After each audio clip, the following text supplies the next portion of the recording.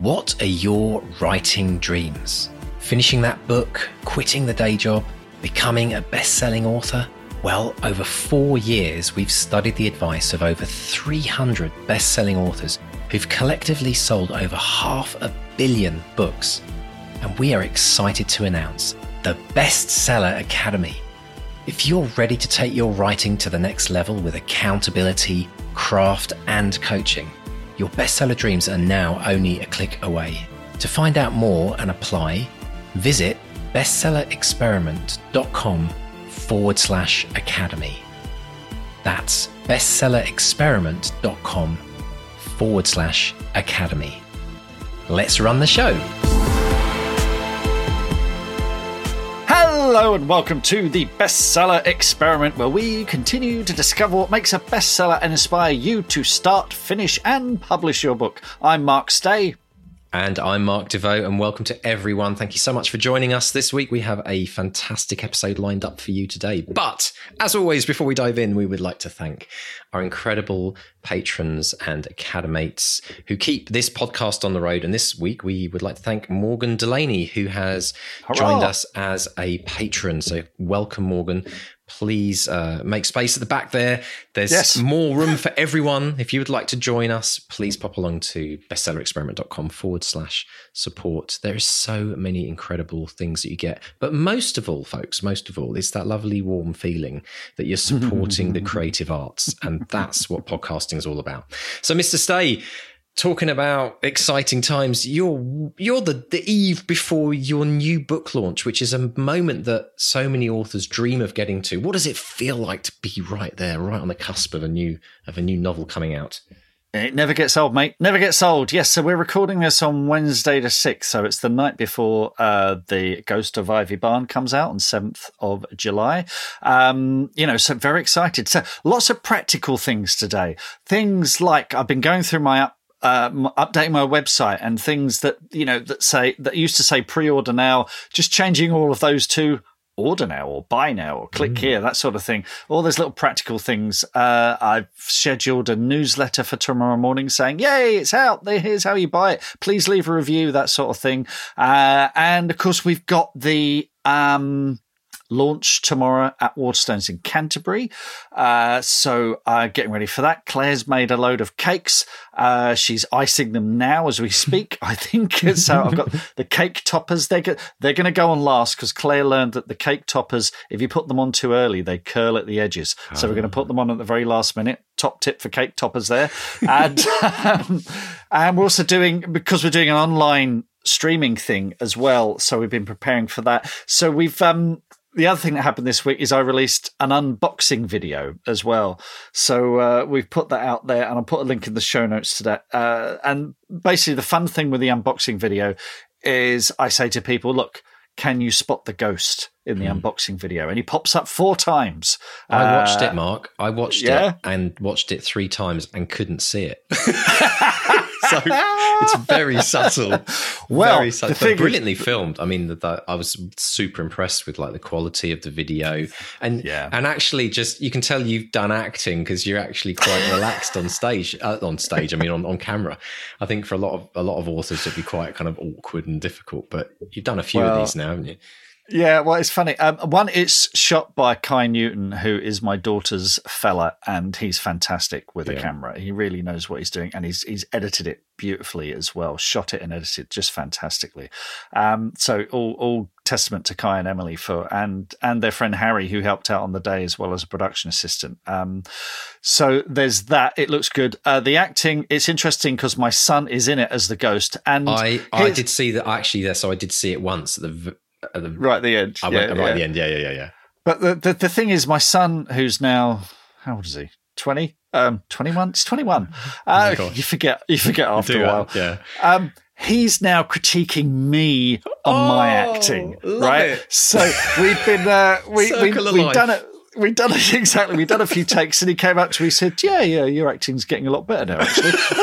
Oh, thank you very bloody much. You asked your opinion. That's not what I said. That was what was going through my head when he said it. But if you're having problems finding the ghosts, we're actually releasing, and this will be out now, this is where the ghosts are video. That's so funny. So I'm sort of freeze framing it, going, there it is, so many seconds in, there it is, and you zoom in. So there's that as brilliant. Well. This totally reminds me of when we released Jen's very last monster book, because the point of the monster book was you had to find the monsters, and we had so many parents who were sitting with their kids at bedtime reading it, going, "I can't find the monster." we actually had to create like the equivalent of like a little heat map. It was like a cheat sheet for people who got to a point where they were so kind of like ripping their hair out that they couldn't find the monsters, even though they were right there in front of them. And we actually we did a kind of a version of the picture with a little dot to say, "It's around here." It's like, brilliant. Yeah. Well, no, I think it's great though. I mean, because it'd be so easy just to do, in quotes, another unboxing video. And, oh, here's my box and here's my book. And, oh, I'm so excited. But what I love about what you've done, and everyone should take note of this, is that, it just a little bit of extra creativity that creates a bit of fun and, interaction, if you like, between the audience watching it. It just gives it so much more life. So yeah, I think it's brilliant. I do get carried away though. I mean, I do take advantage of the fact I've got some really good filmmakers with an absolutely cracking camera and some, expertise and editing and stuff like that. So it's shot on a 6K camera. It's film quality. It is actually. That was the thing. When I looked at it, I thought I saw you walking along a pathway or a field or something, and I was like, God, the quality of it, it looked like a movie trailer, like the grain, like when you see you see proper like movie trailers, and there's something Hollywood about it. It's it's been graded. Gloss. That's the thing. It's been color graded, which most people don't know about unless you're a serious filmmaker. So it has been color graded. So the thing is, I've really painted myself into a corner, because if they leave, it'll be back to me and my iPhone again. It'll be you and exactly right. Exactly. I love it. Oh, don't try this at home, folks. Literally. So anyway, we'll put links to those in the show notes. So you've got the unboxing video, you've got the where is the ghosts in the unboxing video, and we've also got behind the scenes and gag reel one, which hasn't gone live at the time of recording, but will go live on Friday, I think. Perfect. So I'll put links to all of those in the show notes. So there's actually a little playlist of all my unboxing videos. And the first one for The End of Magic is actually quite normal. It's me opening a box of books, which is what, it used to be. Yeah. Before you up the game. Exactly. I made it impossible for everyone to try and join you. That's fantastic. But let's have and also we should say to everyone, like, if you're doing an unboxing video, let us know about it. We'd like to share and spread the word. It's even if it's just held on, partner's phone or something, it's worth capturing that moment for a number of reasons. Firstly, it's something that you can use in your social media. But it's also really important, I think, to capture the moment, because it only happens once. You can't, you can't recreate the magic, so to speak, by opening a box, the 10th time. It's about getting that milestone recorded, and it's fun, I think, for people to watch in years to come as well, like 20, 30 years down the road. It'd just be brilliant watching those videos, because especially if a book ever that goes on and becomes something huge, it's kind of like a really milestone moment in some ways. We actually had the option, Mark. We were invited by the publishing company, not publishing, the printers. They actually invited us to their factory and said, look, do you actually want to see the first book coming off the machine? I thought, wow. I mean, we couldn't do it because we'd have had to travel like thousands of miles in Canada just to get to this printers in the middle of nowhere. But that's almost like the ultimate, isn't it? It's to be able to actually see the book actually being made, because it would make it even more amazing and incredible to see it all put together and see the first one come off the line. But if anyone's ever done that, let us know about it, because we want to know what that experience is like. Brilliant. As well. Cool. There's an episode of the Alan Partridge Show where he goes to see his book being pulped. That's brilliant. All the unsold copies. That's like the alternative version of that, isn't it? Oh my gosh, funny. Brilliant stuff. Well, listen, good luck tomorrow, Mark. We're rooting for you. Can't wait to hear how it all goes next week. And I think we should dive into our interview today, because we have quite an incredible interview with none other than Sarai Walker. So tell us, Mark, about Sarai. Yes, Sarai Walker, her first novel, Dietland, was a huge success and made into a TV series as well. And she was a consultant in the writer's room for the TV series, and we talk about that as well. Sarai is fantastic. She's written for the New York Times, the Washington Post, the Guardian. She's a professor of creative writing, and her new book is The Cherry Robbers, which is a New York Times spring fiction pick, a Goodreads pick, and it's a twisted, dark, Gothic novel. It's funny enough, it's been compared to The Haunting of Hill House, which is exactly what we were going for with our ghosts in the Ghost of Ivy Barn video. We're going for that Haunting of Hill House effect. Anyway, so Sarai and I, we discuss toxic mentors, how to dramatize a personal struggle, and claiming your space as a writer. Brilliant. So let's dive in and listen to Mark chatting with the lovely Sarai Walker. Sarai Walker, welcome to the Bestseller Experiment. How are you today? Great. Thanks so much for having me. It's our absolute pleasure. And first of all, I want to talk about your new book, The Cherry Robbers, which is a New York Times spring fiction pick for 2022. It's a Goodreads pick for May 2022. It's a twisted, dark, Gothic novel. And I've already seen loads of comparisons to Shirley Jackson, who, of course, wrote Haunting of Hill House.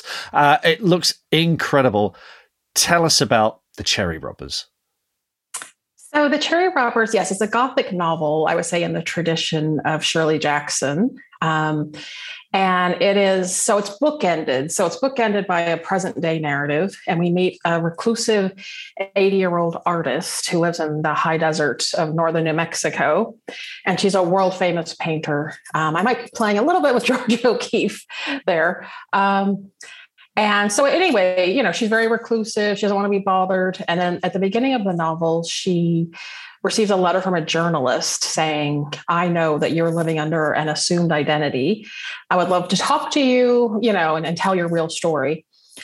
And so, she panics and realizes this is the closest she's ever come to being exposed. And so she decides to sit down and tell her own story of what happened to her and her 5 sisters back in 1950s in Connecticut.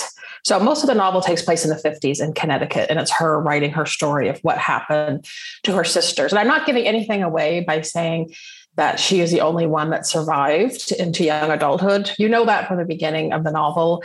It's one of those novels where you kind of know what happens. You maybe don't know the specifics of how we get there, but you know what happens. And then the novel's filling in, well, how did that happen and why did it happen? So that's kind of the gist of it. And I guess what I didn't mention is that the family, she grew up in with the Chapel family, and they are a firearms dynasty. So that I'm kind of playing around with the Winchester rifle a bit. Yeah. And the mother in the family is inspired by Sarah Winchester, who believed, well, according to the popular legend, she believed that her family was haunted by the ghosts of people killed by the Winchester rifles. Mm-hmm. So I'm playing around with that in The Cherry Robbers. And the Chapel family, the mother thinks that they're haunted by the people who have been killed by the Chapel rifles. So the mother's the entry point to where a lot of the haunting and ghosts, I mean, we'll see, are they real ghosts or is it something else? But she thinks they're ghosts. And that kind of opens the door to what unfolds throughout the novel, the more Gothic twisted tale that comes out. It sounds absolutely wonderful, and the whole angle with the Winchester family. Now, for listeners who don't know, the Winchester rifle, obviously, hugely successful, made lots and lots of money, and Sarah Winchester was essentially the last person left of this dynasty, as I understand it, and she had this incredible house which she kept building rooms. They were like doors that went nowhere, staircases that went nowhere, and there were rumors that it was haunted. And there have been films and books based on this before. So you weren't tempted just to do a straight kind of historical retelling. You wanted to shift it to Connecticut and invent a family. Was that always on the cards, or did you ever try and do a kind of historical retelling? I wasn't actually tempted to do that. I mean, Sarah Winchester lived actually in a different time period than my novel. And, she married into the Winchester family. And they had a daughter who died very young. And then her husband died young, and she inherited all of his money. And then she moved to San Jose, California, and built this huge mansion, like you were just talking about. It's called the Winchester Mystery House. It's a huge tourist attraction in downtown San Jose. So her story, I just kind of use it as a jumping off point. She had one child who died very young, whereas in my novel, the mother has 6 daughters. And I just wanted to, what I like to do a lot, I play around with Georgia O'Keeffe in this novel as well, but sometimes I'll take a real person. I did this in Dietland too, and just sort of take a kernel of that person and then turn it into a fictional character and have fun and play with it. So I just kind of stole a couple aspects of her life, but most of it is just fictionalized. It's just my take on it. So I like doing that in every novel. The novel I'm working on now also does that. So wonderful stuff. I'm looking at the blurb, and the 50s setting, at least, the flashbacks to the 1950s, seems quite apt, because it says here, for young women in the 1950s Connecticut, the only way out is marriage, and marriage equals death. Now, we're recording this in a week when, certainly in the States, there's, Roe versus Wade. There's discussions about women's rights, women's, future. I was talking to a friend yesterday, and she was like, I thought we progressed in history, but now we seem to be going back. Was that the sort of thing that was on your mind when you were writing this? Well, it's interesting. It's a very subversive novel, but it's wrapped up in a pretty package. So it's kind of stealthy in the way it works. It kind of creeps up on you, like what's happening in the novel. And my first novel, Dietland, was very explicitly feminist. So that's the kind of writing that I like to do. But again, I play with it. They're a bit stealthy, the stories and how they work. You don't really know what territory you're in at first. And so, when I was working on it, I was thinking, okay, this is the 1950s. It's very much about, traditional marriage and all of that. Are people today going to be able to relate to that? And, I felt like, well, lots of parts of it do resonate with today. And I didn't really worry about that. I just went ahead and wrote it. But it's really strange now, like a week and a half before it comes out in the States and about a month before it comes out in the UK, that this is happening, that the Roe v. Wade is about to be overturned. I mean, we knew it was going to be, but, reading this opinion of Justice Alito, the draft opinion, where he's quoting an English lawyer who, wanted women to be executed for witchcraft, and just these, he's quoting this in a Supreme Court opinion. Someone who thought marital rape was a good thing, and this is what's happening now. So I started to kind of think, God, I wrote this novel about the 1950s, and then here, like right now, there are people in major positions of power in the US who are literally trying to take us back to that. Mm. And so it became even more relevant to today in like a horrible, scary way. But yeah, I've been thinking about that a lot, and over the past week or so as all this been happening. Mm. With regard to the genre, the whole kind of gothic horror kind of ghost story kind of angle to it, was that a genre that you loved reading? And was it was this something that you'd always wanted to write? And if so, what was your approach to it? What did you feel you could bring to the genre? I would say it wasn't something that I really always wanted to write. I love ghost stories. I love movies that were ghost stories. So I always loved that as a reader or viewer. But it's not something I ever imagined myself writing. But then I came up with this idea, and I knew it was going to be kind of creepy and spooky. In the early stages, you don't really know how it's all going to unfold over what ended up being a very long period of time. But I kind of had the basic premise, and I mentioned it to a writer friend of mine, and she's like, "Oh, you're writing a gothic." Right. And I was like, "Oh God, that's true. I am." So I hadn't really set out to do that. It's just that the story that I thought of fit into that framework, or I should say, under that umbrella, because gothic is a very broad term. And so as I was working on the novel, I did, I started to read more Shirley Jackson. I read Du Maurier, Rebecca, My Cousin Rachel. I love those. Those were very influential. Of course, Emily Dickinson, the Brontes, all of that's in there. So I had fun with that, but I didn't worry so much like, oh, am I, is this kind of really totally fit into the Gothic framework. I didn't think about that. I knew certain elements did, the haunted house, the mother seeing the spirits, the mad woman in the attic type thing. And then I kind of played with it a bit, but I didn't tie myself down to anything in that way. Did you enjoy writing in that genre though? Yeah, no, it was a lot of fun. It was, tremendous fun. And I had, Dietland was really rooted in reality, even though it had some kind of grand flourishes, of this international terrorist group that wasn't, entirely realistic, but it was still very much grounded in reality. So this was a lot of fun. It was just more surreal and had a lot of these strange elements in it. And it was a lot of fun. Yeah. Fantastic. Let's go back to where it all started for you, Sarai. What were you, that child who was always writing, always had a fertile imagination, or did writing come later to you? Where did it all start?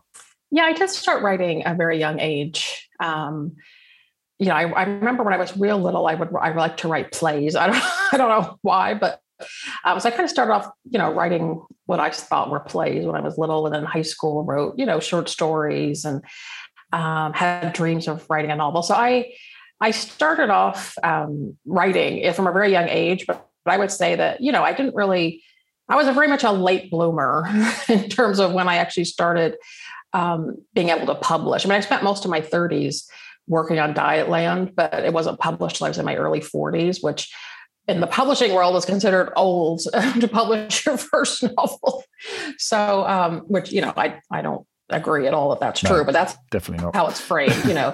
I feel like the older you are, the more experience you have. I mean, I couldn't have written Dietland when I was in my 20s or too young. I had to have a certain amount of life experience for that. So I thought being older was an asset. But yeah, I started out very young, but it took a long time for me to become a published author. I'd like to, I saw a quote from you in a Guardian interview talking about when you were younger. And if I may quote this, you said, "When I was a young writer, a powerful literary man took an interest in my work. This man who had discovered authors who later became famous was a notorious bully, but he fawned over the short stories I sent him. His attention was thrilling while it lasted, but he ultimately dismissed me. At 19, he said I was too young to be taken seriously, and more than that, he said I'd never be a successful writer until I stopped holding back in my work." Now, we love to celebrate people who inspire writers. We speak to so many authors who say there was a teacher who told me I could do this, a parent, a relative, a friend, or whatever. But this guy, I mean, blimey. I mean, how that must have been the most dispiriting thing ever. How do you get over something like that, Sarai? He's a very notorious. I won't say his name, but I'm sure a lot of Americans might know who I'm talking about. American writers. He was a very notorious kind of bully, but in an era where that was sort of okay, the kind of literary bad boy, which I think the culture has changed. This was, God, it was almost 30 years ago. So it was a long time ago. So I think the culture's changed a bit where that wouldn't be as acceptable, even though there are still, teachers like that. But I think that, he was kind of like this male genius who just says what he thinks. And, and he had told us in class, don't ever tell anybody what I said, because I've been in prison, I've been in a mental hospital, and I'll come after you. It was, yeah. There was a big profile of him in Vanity Fair. I'll leave it at that. So he is a very well-known editor and teacher, and to a lesser extent author. But I feel like that's just not the way to to deal with, to kind of bully and scare young writers. It's just, that's not helpful at all. It doesn't work for me, and as a teacher, I've taught creative writing on and off over the years, and I always try and be encouraging and nurturing. I make sure I take the opposite approach from that. Because I think when you're very young, you get writing teachers and they get in your head, even when, years after I was done working with that guy, I could still hear him in my head for a long time after, like, oh, well, I shouldn't do this. Oh, I don't want to be a sellout. Oh, if I do this, I'm not a real writer. All these like BS things that he had taught everybody. And it ended up really constricting me and holding me back. And I really had a breakthrough as a writer when I just said, I'm doing what I want. I don't care what anybody else thinks, kind of thing. So yeah, it was very harmful in that sense. But overcoming it led to my breakthrough, I think, as a writer, the beginning of my breakthrough as a writer. That's great to hear, and boo to him. Let's talk about your breakthrough, because Dietland is astonishing. I mean, it's it was a smash hit. It critically acclaimed and made into a terrific AMC TV series. Tell us where Dietland came from, and what I know it was kind of inspired a bit by Fight Club, but it also started as a short story. So where did it all begin? Where did Dietland begin for you? Gosh, I'm glad you reminded me of the short story. I kind of forgot about that. I know Dietland came out 7 years ago, so I was used to, like, when it came out, I was talking about it all the time, but it's been a while. So I did an MFA. I guess in the UK, you would just have the MA in creative writing. We have this Master of Fine Arts in the States, a 2-year degree. So I was talking about just a few minutes ago, I had the kind of breakthrough where I thought I'm just going to write whatever I want. I don't care what anybody thinks. And I ended up writing this short story. It was sort of inspired by my experience as a fat woman working in women's magazines in New York. And I just, I'd never written about the experience of being fat before, and written about the challenges of that and how difficult it was to work in that specific world in a fat body. And so it was a really liberating experience to write that short story. And then I realized kind of later that could be the beginning of a novel. So that's kind of how I got started. But it took many years for me to just kind of figure out what the story was and how to tell it. Fight Club did influence me, that spirit of Fight Club. I thought, Fight Club is over 20 years old now. Given things that are happening recently in our culture, we might interpret it differently. But at the time, I just thought it was really exhilarating. I was like, I want to write something like that for women, just to kind of burn it all down kind of mentality. And so it did inspire me. I was kind of like in conversation with it, I would say. But it took a really long time for the novel for me to figure it out and be able to write it. So it was a beast, but it was, it was a great experience once it was all done, and I'm very proud of it. Why do you think it took so long? I think that, part of it was in order to write the novel, I had to know, why are fat women so hated? And then, in another way, why am I so hated because I'm fat? And it took me a long time to figure out the answer to that question. Like, the book was sort of my grappling with trying to answer that question.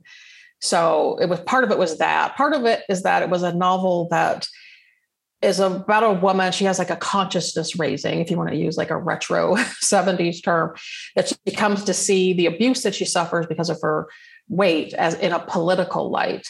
And a lot of that is an internal psychological struggle. And, a novel, yes, a novel is a medium where you can just write about what's going on in somebody's head for hundreds of pages. But, it's more interesting if it's dramatized, And so I have to think about, okay, this is a very personal, internal struggle. Like, how do I dramatize that? Yeah. So that was one of the struggles as well, because I think, a lot of times you can write a novel that can be very static. It's kind of not going anywhere.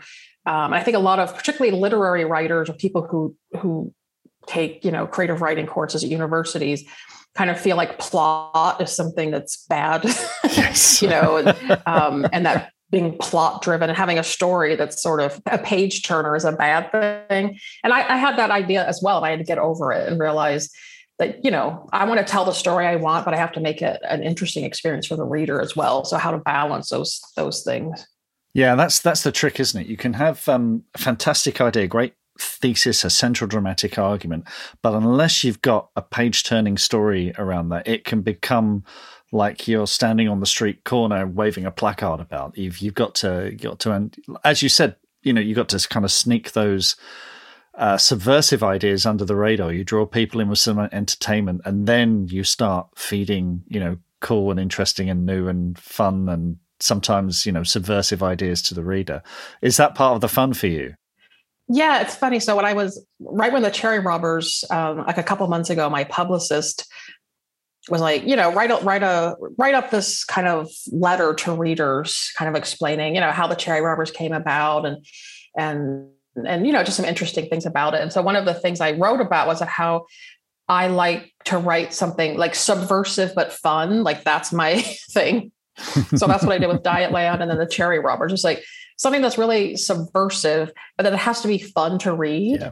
Yeah. And it's really hard to like do that. It's hard to figure out how to do that. So, but that's what I aim for, because that's the kind of book that I would love as well, Absolutely. to read. Absolutely. Now, it's made into a TV show. It's AMC TV show, who, made Breaking Bad and these incredible shows that we love. But as I understand it, certainly most writers I know, you say to them, if someone came along and offered you the TV or film rights, they'd go, yeah, I don't care who it is. Just take it. But I understand you weren't just going to give this away to anyone. You wanted this done properly, and you were involved in the making of the show as well. Can you tell us more about that? Yeah, so I did have a lot of people interested in it. So I got to talk with, all different producers and people who were interested in adapting it. And they were all great. I mean, it was hard to decide like who to choose. But I felt like I really clicked with Marty Noxon.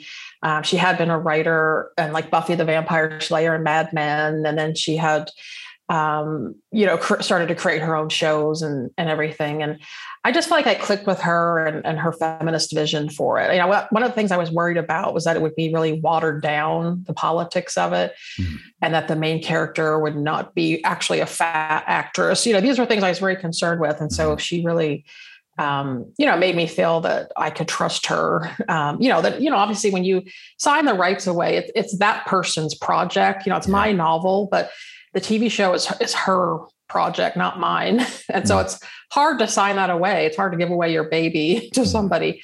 And I really trusted her because, the person, once they have the rights, they can do anything. It doesn't matter what they tell you when they're quote unquote courting you. They can say anything, but once they have the rights, they can do whatever they want. Yeah. So there has to be a lot of trust, and I was very firm with my agent that I will not, sell this to somebody unless I feel like they're going to really honor it and have the right vision for it. Because I would have happily just walked away and been like, it doesn't have to be a TV show. But I took the leap, and I'm glad I did. It was a once in a lifetime experience. So absolutely. And you were, as I understand it, you were in the writers' room as well. How did that? Obviously, film and TV is a lot more collaborative than writing a novel. Were there any big lessons that you learned from working in the room that you've maybe taken on to other work?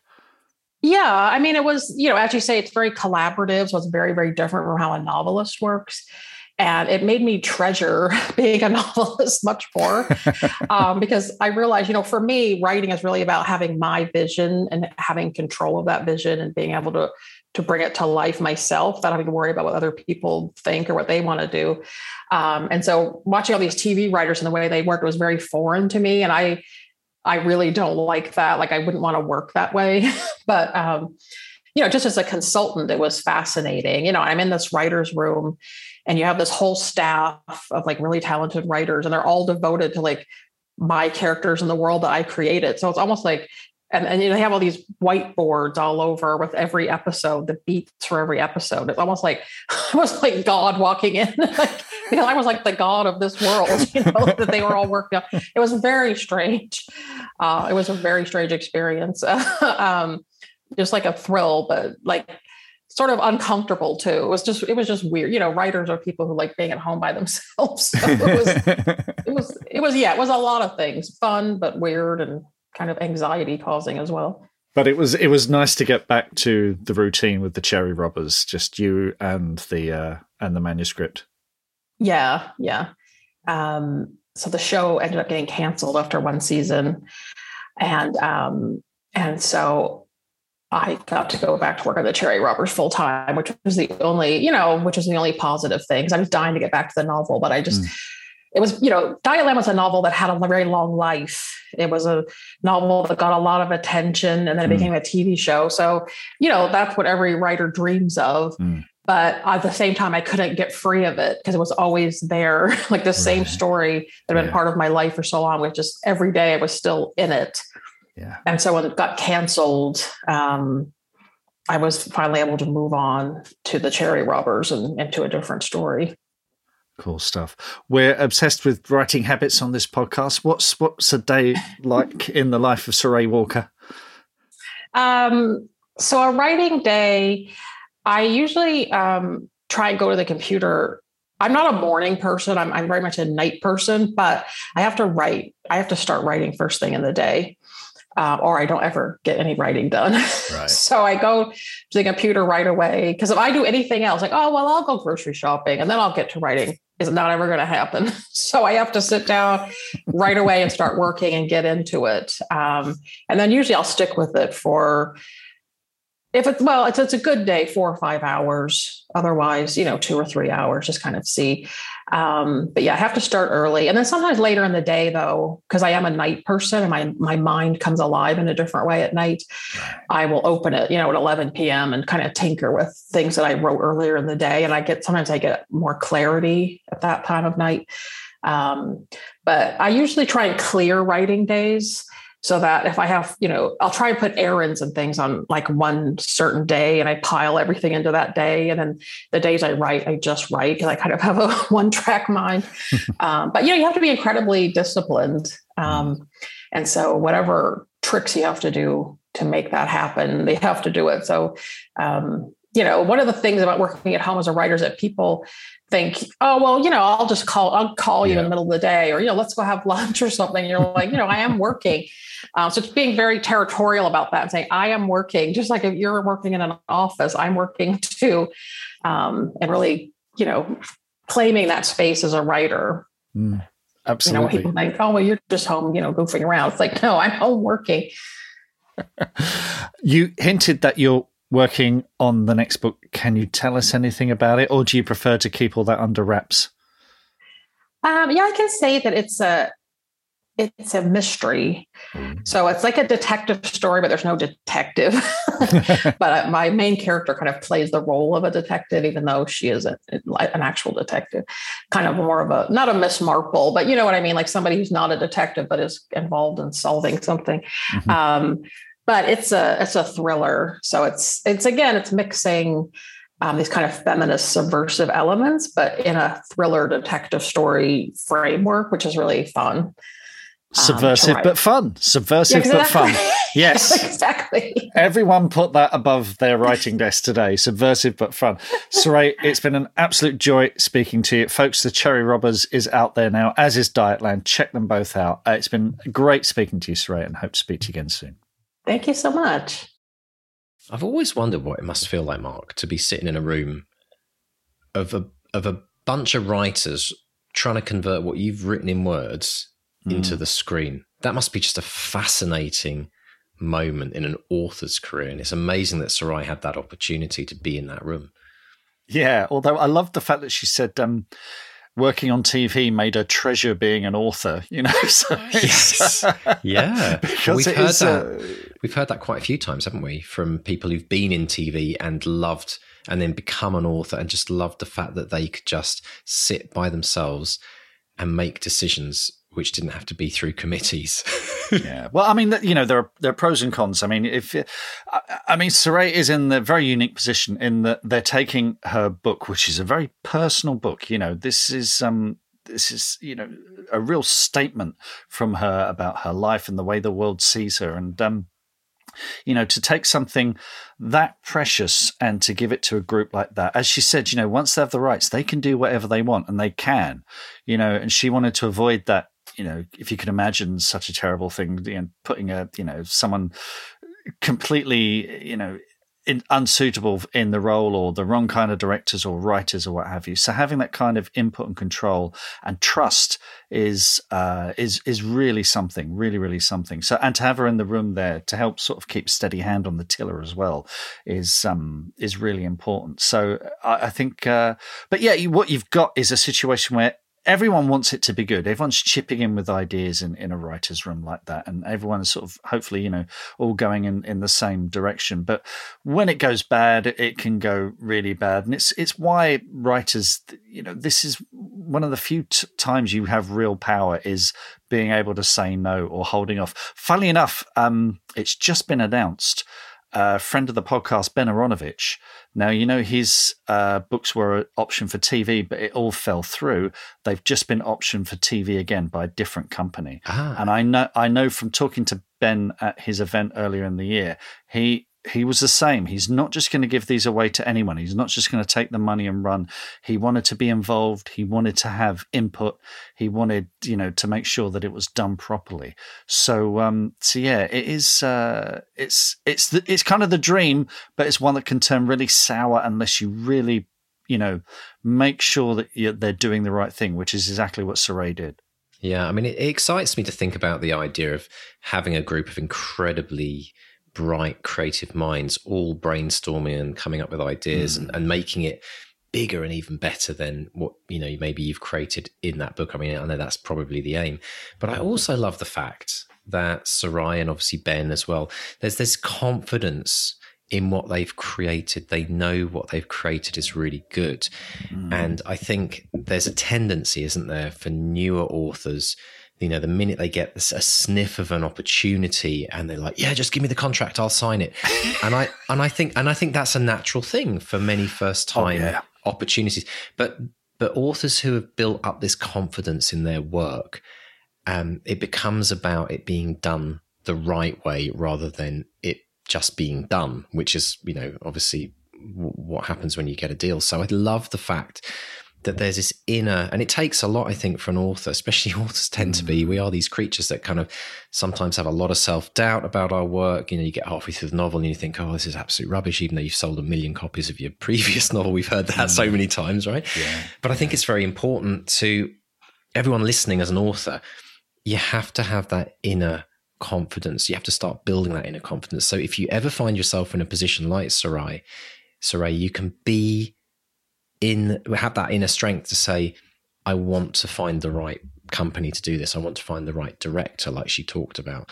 And I really admire that. I really admire that somebody has managed to get to a place in their career where it's about doing the right thing for the story and the characters rather than just for the bank account. Yeah, absolutely. And look, guilty as charged. I've jumped in when people, because with writers, we're like the wallflower at the disco. We never picked a dance, and if someone saunters over and says, "Want to dance?" we're like, yeah, absolutely.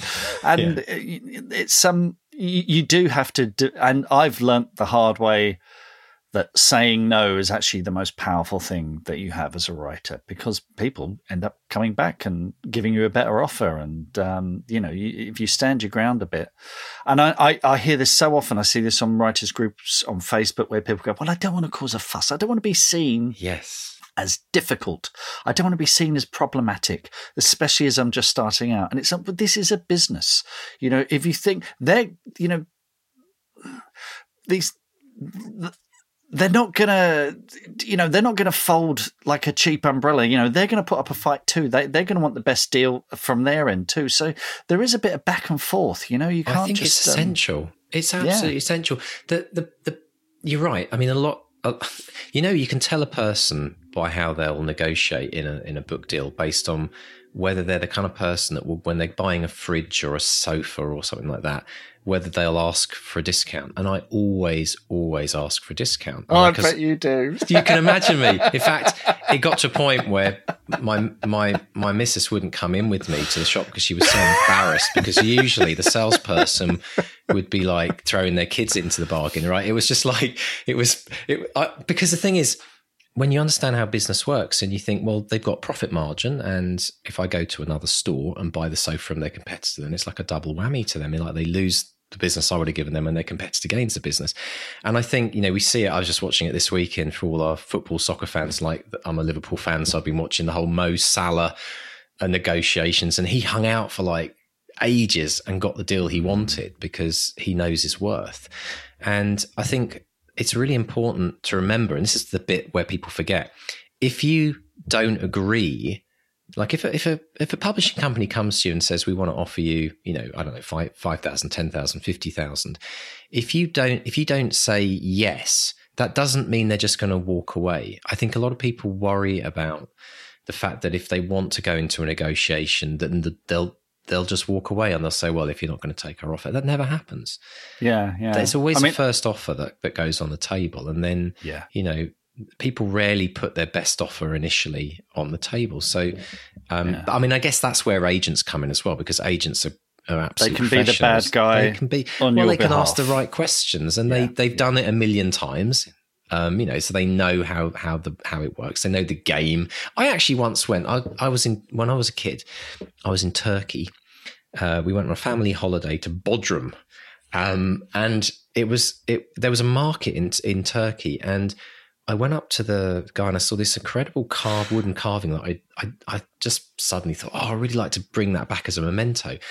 And I asked the guy, I said, oh, how much is it? And he said, I can't even remember what the currency was, but he said something like, let's call it £10. And I said, oh, okay. And I reached into my pocket to get £10. He went, no. Oh, no, is this like the Monty Python? You don't want to haggle. You got to haggle. It was totally that moment. He said, hey. And he basically kind of gone in way higher than he wanted. And I since learned that it's a sport in Turkey. At markets, you have to haggle.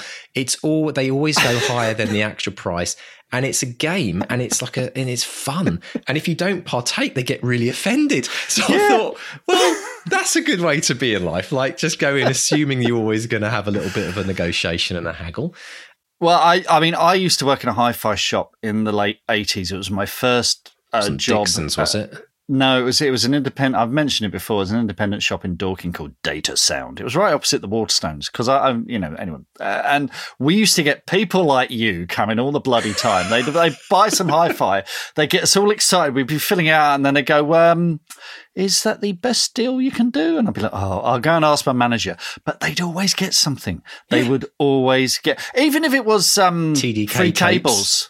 Yes, exactly. Some tapes or some free cable or something like that. For anyone who's never worked in retail, the thing to do is to never ask for you can ask for a discount. You might get a discount. I got $100 off my barbecue the other day because I just asked, and it was the show model, and it's it was a show model, and they didn't have any in stock, and I said, well, I'll take the show model anyway. But and then I discovered he knew my daughter, and he knocked another $50 off, and I'm like, hello, nice. But the point is that, like, when you think about this, I mean, it doesn't really work in publishing, but it's a useful tip, is that it's easier for a retailer to give you something else that they're selling, because the value of that to you, like, I mean, let's take that 5-pack of TDK tapes from the 80s, right? That might have cost £10 to buy as a customer, but for Dixon's or whoever the store was, it would only have cost them about £5. So you're getting £10 value. They're only losing £5 of stuff that they're giving you.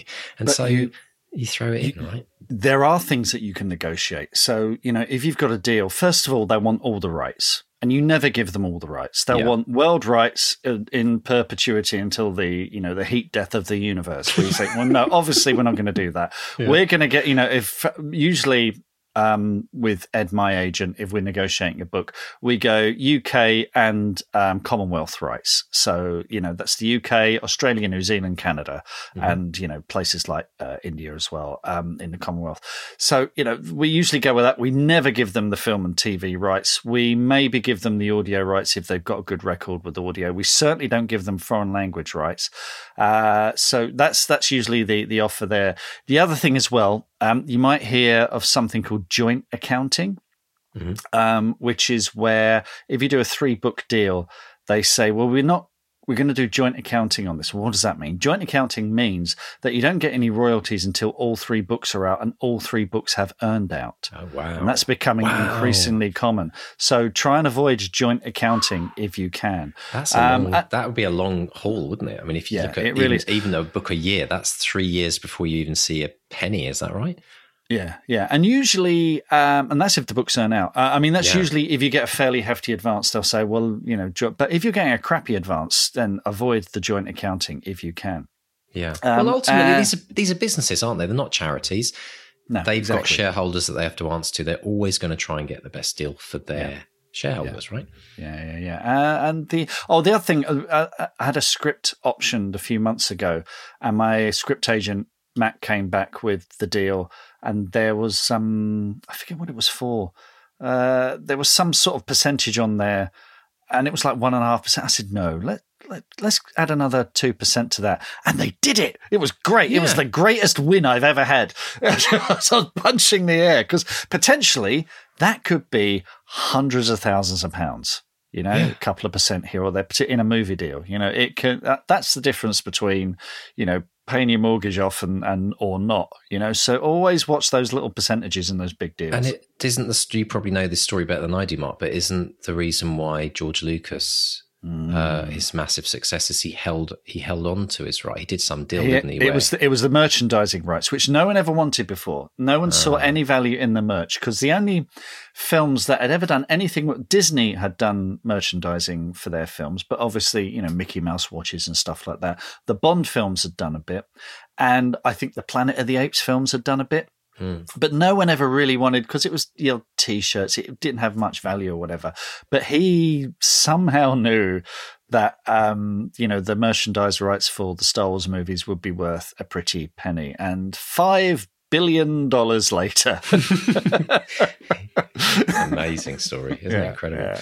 Now, Sarai also mentioned about being a night person. Now, I really appreciate this because I know we've talked about this a lot. People have this, I say they sometimes create a story in their head that they only work best at night, but there's reasons behind that. Some people, like maybe nighttime for them is when things get quiet. It might not be that they're a night person. It might just be that that's the time in their day when the kids are in bed and they can actually think and focus on a bit of work without getting a tug on the shoulder. And I think what I really appreciated about what Sarai said was the fact that even though she was a night person, she would always try to write first thing. And I've been banging on about this on the podcast and the Academy for years now. It feels that it's about not, even if you are, you label yourself as a night person, a morning person, et cetera, is that you don't have to be defined by it in terms of how you work. And I really think if she hadn't have done that, would she have had the success that she did? Maybe not. Yeah. Who knows? It's you've got to write whenever you can write, and sometimes it's going to be hard. Sometimes it's going to be at a time of day that isn't convenient for you, or whatever. Like I say, I think I'm only a morning person now because I was forced to write on my commute into work on the train. Because it was the only time I really had where I could shut the world off at that moment. We had a young family then. I had a full-time job. That was my one moment of peace, and I would much rather have been napping on the way into Waterloo Station, I think. But now I'm a complete convert to being a morning person. So and it's where I get my best work done. So it's about habit building, and I always say this in the Academy and the coaching on there. It's about if you want to play the probability game, what are the chances of you finishing or doing your writing if you start at 10 o'clock at night? It's a lot lower chance of it happening than if you try it at 8 o'clock in the morning. And that for me, it's just purely from a stats perspective, you're giving yourself more of a chance. Your book is more likely to get finished if you write in the morning than if you write at night. So if you're telling yourself still that you're a night person, that's fine. If anyone's listening and saying, yeah, but Mark, I'm a night person. I don't write in the morning. It's sometimes about having to challenge those belief systems that you've created. That might be true, but in some cases, even if they are true, doesn't mean that you can only write at night. So I just think I just see this again and again with the authors that we interview, Mark, is that so many of them do write first thing. So many of them are getting up a little bit earlier to get their writing in. And as Sarai said, I love this quote as well. She said to talk about claiming her space, territorial, claiming her space as a writer. And that's the first time I've ever heard a writer put it like that, like this idea of territorially claiming. I love it. That's like owning the importance of what she's doing. Well, it also comes from that thing of people not understanding what a writer does and assuming that if you work at home, you're lounging about in your pajamas all day, watching Netflix and occasionally doing a bit of writing here and there. Which, occasionally, but, but no. My day to day, blimey, 90 minutes of writing first thing in the morning, and the rest of today has been about getting ready for the launch tomorrow. And then, so it's a full-time job. It's a business. It's a business. I've got business stuff to do. There's phone calls and meetings and all that kind of stuff as well. Absolutely. So it is important that, because very few people do this kind of creative stuff. Very few people really understand it. You just have to go to a book event or a festival and hear members of the public ask questions about your working day, and there are a lot of assumptions that it's a bit of a DOS, and it's not. It's not. It's and writers, we don't help ourselves because we make jokes about it all the time. I know, but anyone. Well, the interesting thing is COVID. COVID has given everyone a bit of a taster of it, and I must admit, the biggest thing I didn't realise back in the late 90s when I started working from home, running my own business, the biggest thing I didn't realise was how people would treat your time differently because you were at home. It was like you were always available to do an errand, to drop something off, to pick someone up. And I had to get quite kind of strict about my time. And I would say to people, I could do that, but would you call me if I was in the office? Would you call me at 3:00 in the afternoon and say, Dad, I got a flat tire, can you come pick me up? Because I couldn't do it. So you have to find a way home. And so that for me becomes the rule. The rule is I'll do, obviously if there's an emergency or if there's something that really, and let's be honest, working from home gives you those opportunities to go to the school assembly in the middle of the day or the sports day in the middle of the afternoon. And I love that. So I absolutely love it. So I'm flexible on that. But I use that idea of this question. Would you have called me if I worked in an office? Would you have called me at the office, asked me to leave the office? Because it's the same thing. It doesn't matter whether you're in an office or working from home. You're still working, earning money. And I think it requires incredible discipline when you work from home to structure your day. So when I heard that word, territorially claiming space as a writer, I was like, yes, that's it. That's exactly what you have to do. And I think if anyone's struggling with that, take Sarai's advice on that. And also it's about setting expectations of people around you. It's about saying to your family, look, between 9 and 5, it's my work day. And please, I even put things on my door. If it's like right now, I'm recording the podcast. I've got like a recording, right? Yeah, me too. Because they might just wonder, Dad, can I do? And summer holidays now, folks. Everything changes, right? It's like early July in Canada. The kids break up at the end of June, so we get a full 2 months of Dad, I'm bored and don't know what to do, and can I do this and so it's a whole different world. So working from home during the summer holidays, ultimate test. It's like the Iron Man of working at home. So you've got to create boundaries. You've got to own the importance of the work that you do. And I always say to the kids, look, I could come and do that, but then that's costing us a family. That's costing us this amount of money when I could be coaching or I could be doing it. And I'm like, do you want me to trade in that? Because that's like your crisps for the next month.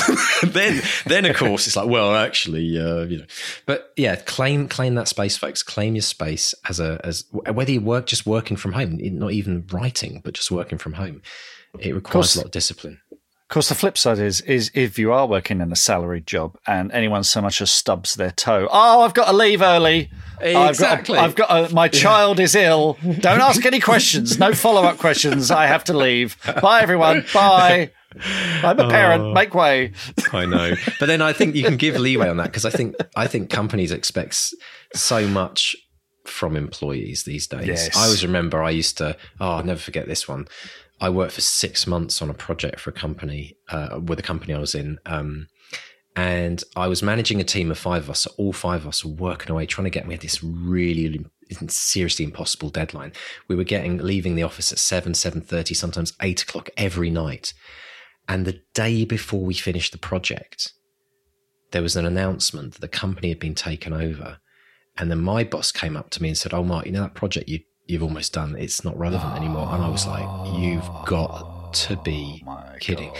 So it's a bit of give and take as well. I wonder if that's why I left the corporate world. I don't know. It might that might have been the straw. That might have been the straw that broke the camel's back. But no, I always say I left the corporate world. I didn't run away from it. I was just so attracted to this world of being an entrepreneur, running your own business, that it drew me like a magnet. So I always think it's great if you never run away from something, but always be drawn towards something. But yeah, it's a good one. And this other thing that Sarai said as well about this idea of an errand day, again, super disciplined. Right. It's like, that's it. Bundle all of your admin stuff into one day or one afternoon or one morning. Get it all done. Batch it. It's a classic coaching technique. Batch things together that are similar. And if you spread those things out all through the week, it's amazing how much time you will lose, writing time that you'll lose, because you're just breaking the flow. And for some people, it's the reverse. Some people, it's like they work 4 days a week and then they have a writing day once a week or a writing afternoon. But I think, that's the aim. We should all be working towards that errand day or admin day where we just clear all the admin stuff and then we leave the rest of the week available to create. I think that is a great thing to aim for if that's not where you're at right now in life. Big ask, but you've got to put these dreams down, haven't you? You've got to put something in the ground to aim for. So yeah, find your own way of doing things. That's it. Totally. Experiment. Oh, that's a good idea for a podcast. That is a good idea for a podcast. What do you reckon? Brilliant stuff, Mr. Stay. Hang on. The thing I really, really want to talk about: subversive but fun. Okay, and I want that on a t-shirt. I think it's if you're writing about issues, contentious issues, things that might be divisive, things that might be challenging, things that might be really difficult to pitch, okay? Be subversive about it. I was, now I might be misremembering this, but Donald Glover, who people will know from shows like Community, he was Lando Calrissian in Solo, but he has a hugely successful TV show called Atlanta, which is about musicians trying to work in the rap industry, the hip-hop industry, music industry, their lives, their romances, their challenges, and all that kind of stuff. And hugely successful series, goes from strength to strength. But I remember reading an interview with him where he didn't mention once that the entire cast would be black and all the production crew would be black, because he knew that if he went in saying, oh, this is about the American black experience, which it is, the show is about that, suddenly, particularly if he's pitching to white people, they would be going, that's what it's about. It's an issue TV show. It's about issues, and that's how we're going to pitch it. And actually issues, they're quite difficult and they're quite divisive. Maybe we'll pass on that. So I think you need to be, if you're going in, your duty is to entertain people as a writer. But, if you want to slip those issues in there, maybe don't always lead with that. That can be off-putting to people. It's one of the reasons I like Star Trek, right? Star Trek is adventures in space. It's wagon train to the stars, okay? That's how Gene Roddenberry pitched it to the network. He said, it's like a show that you already know that families across America absolutely love, but we're putting it in space because space is exciting and it's new and there's a space race going on. That's wonderful.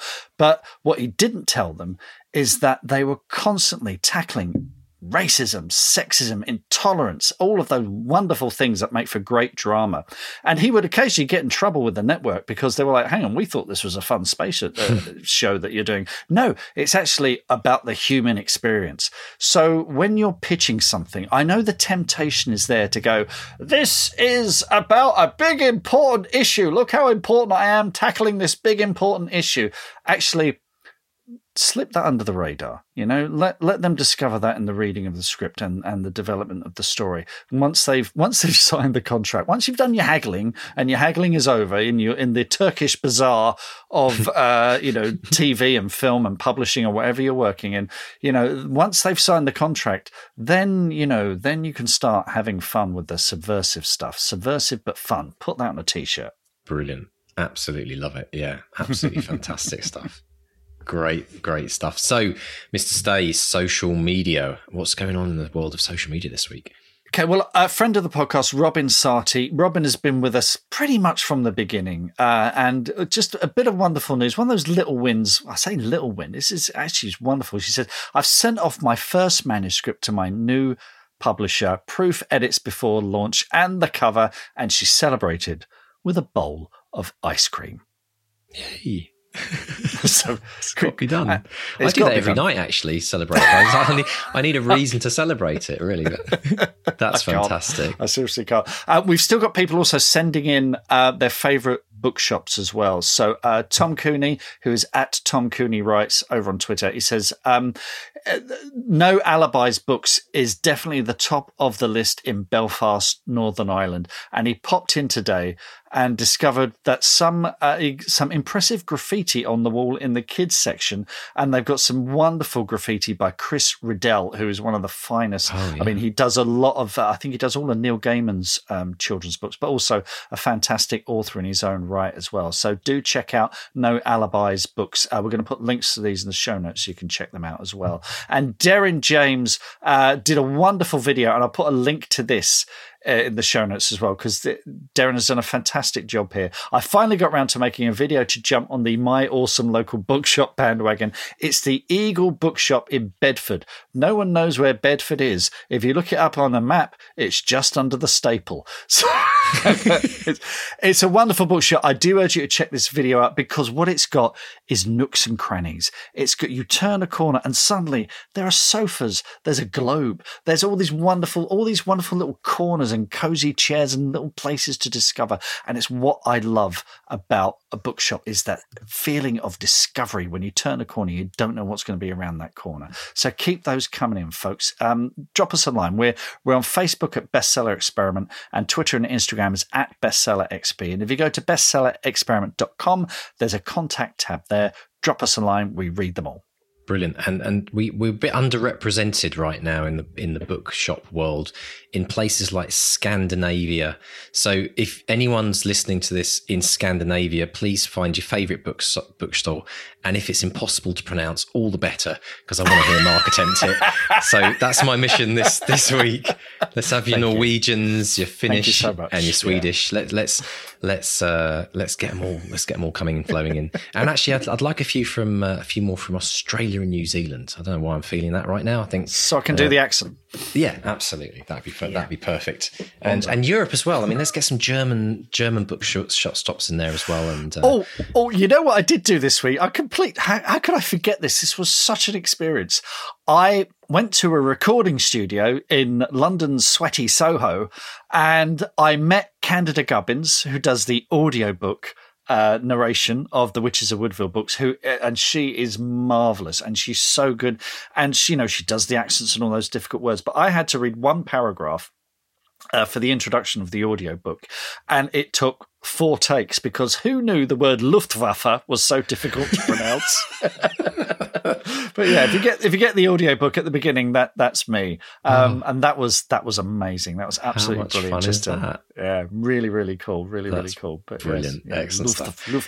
Luftwaffe. Excellent. So listen, folks, if you would like to contact us, you can pop along to the website bestsellerexperiment.com, click on the contact form there, drop us a note, tell us what you're up to, send us your dream declaration, celebrate some milestone, huge or small, or tell us how the podcast or an author that's appeared on the podcast has affected your life as an author. We love those stories, so do get in contact. And whilst you're there, folks, click on the newsletter button and subscribe to our weekly newsletter so you can get updates on every new show that we do, plus all lots of cool things happening in the Bestseller Experiment world.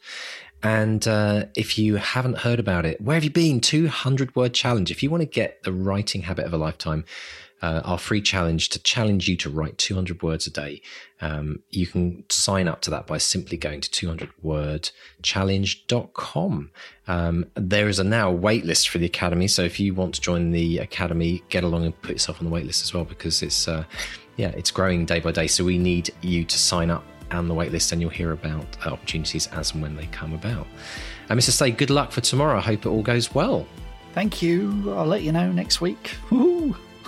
So, Mr. Stay, good luck for tomorrow. I hope it all goes well. Please join Mark in his book launch on YouTube, or watch it once it's live, obviously, and it's gone out there. And until next week, folks, have a brilliant writing week. And it's a goodbye from Mark 1. And a goodbye from Mark 2. Goodbye. Bye. Bye.